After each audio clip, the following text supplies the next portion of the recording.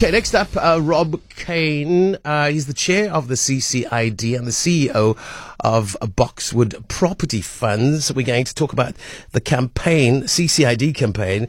It's entitled Switch On to Switching Off. Welcome, Rob. It's great to have you. Yeah, thank you, Clarence. Good to talk.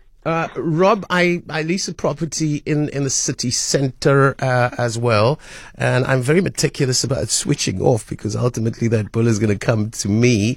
There are some communal areas, though, that the owner of the building should switch off, but since I pay for that communal, electricity usage as well, the owner doesn't care. This is more than just me, is it not? Yeah, but Clarence, I think all of us really have to do our part, and I think if you're seeing that, I think you should be chatting to your body corporate and saying to them, well, why don't we put in motion detectors? Because as at one of the CCID boards a while ago, we were talking about load shedding and that sort of thing, and then we realized, well, you can't say they must do something. We are the they. There's no one else. It's us that has to make the savings. And that's what we started. And we've done an initiative with a city that's actually worked really well. Mm. I really can't believe that there's, and again, it's not a body corporate, it's a lease agreement, and I'm governed by that. There are communal areas that I have a pro rata share of.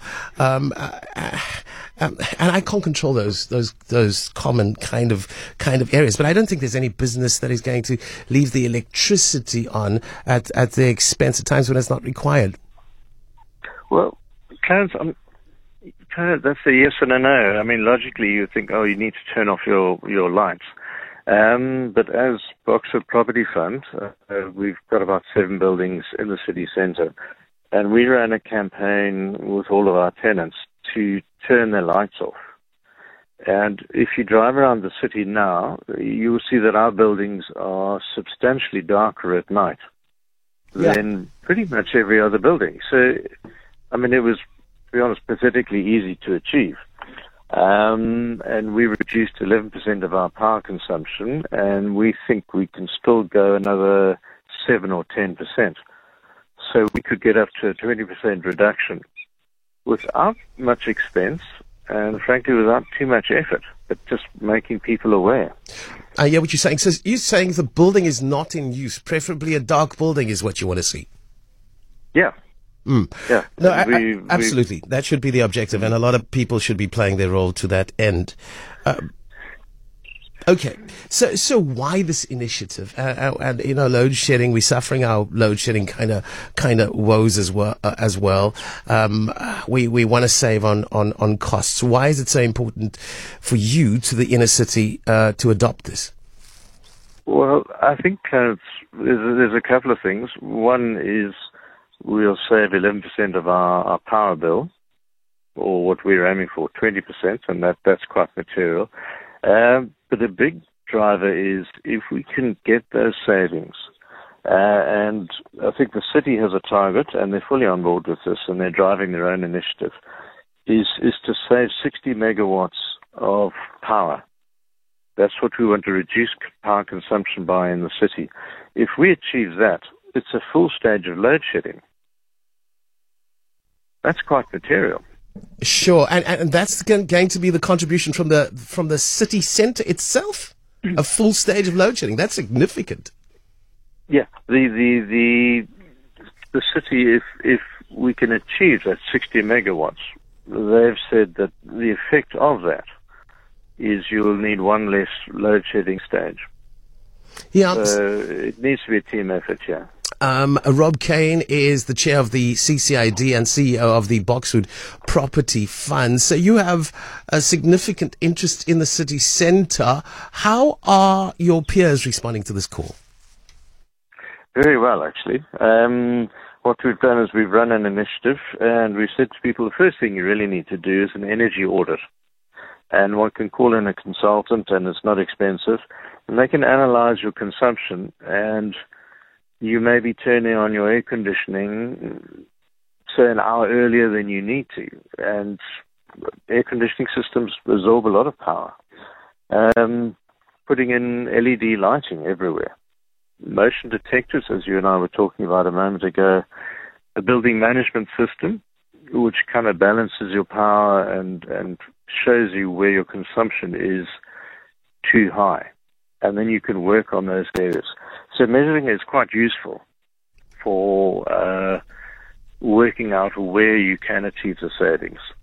And just imagine if throughout the entire Cape, we got everybody to save, say, 15% of their power, maybe 20. That's an enormous saving for us as a country, and we have a real energy crisis. That is good for business, ultimately. It makes complete sense. Are there success stories that you can share with us? Yeah, there are a lot, actually. I think as Boxford, we've shown that it works. I know people, frankly, far more famous than us, like Liam Tomlin, have instituted that in his restaurants, and that's working very well. Richard Harris, who's the third generation manager of Woodheads, they've brought in energy saving. So it's proving to be relatively easy. It just needs a bit of effort and a bit of commitment. You know, small things. You know, we've got signs in our buildings on every single light switch. Please turn off when you're not using it.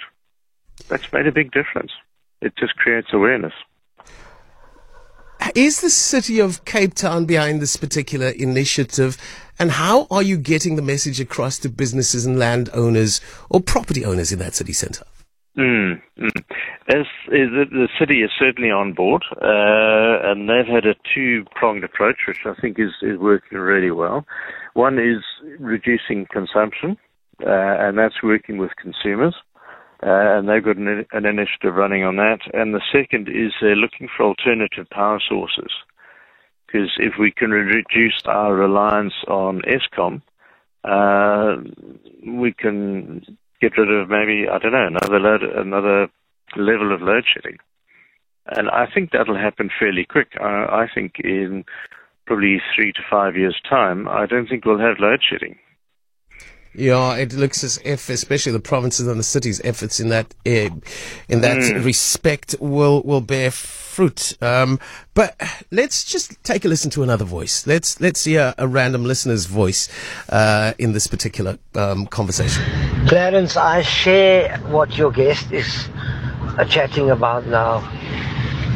They say they must make the difference.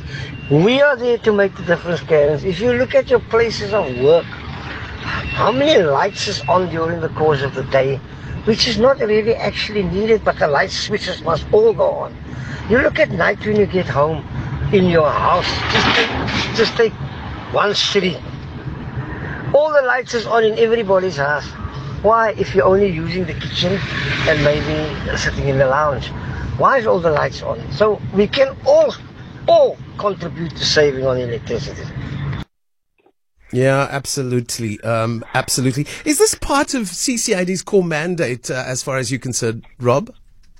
Well, our core mandate plans has spread a bit, to be honest.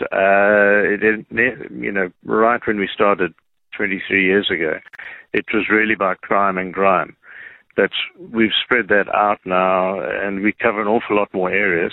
And I think our basic aim really is the health of the city, and we work very closely with the municipality and the mayor to achieve that. So if we can drive this initiative and we can save consumers one stage of load shedding, then that's what we need to do. And I'm not the kind to buy face, but having a business in that city and having your presence there has really been amazing. I see your efforts at keeping the streets clean and the kind of safety that you've brought to the people that come into our business. Your presence on the streets from a safety perspective has really made a big difference. So thanks for that effort, Rob Kane.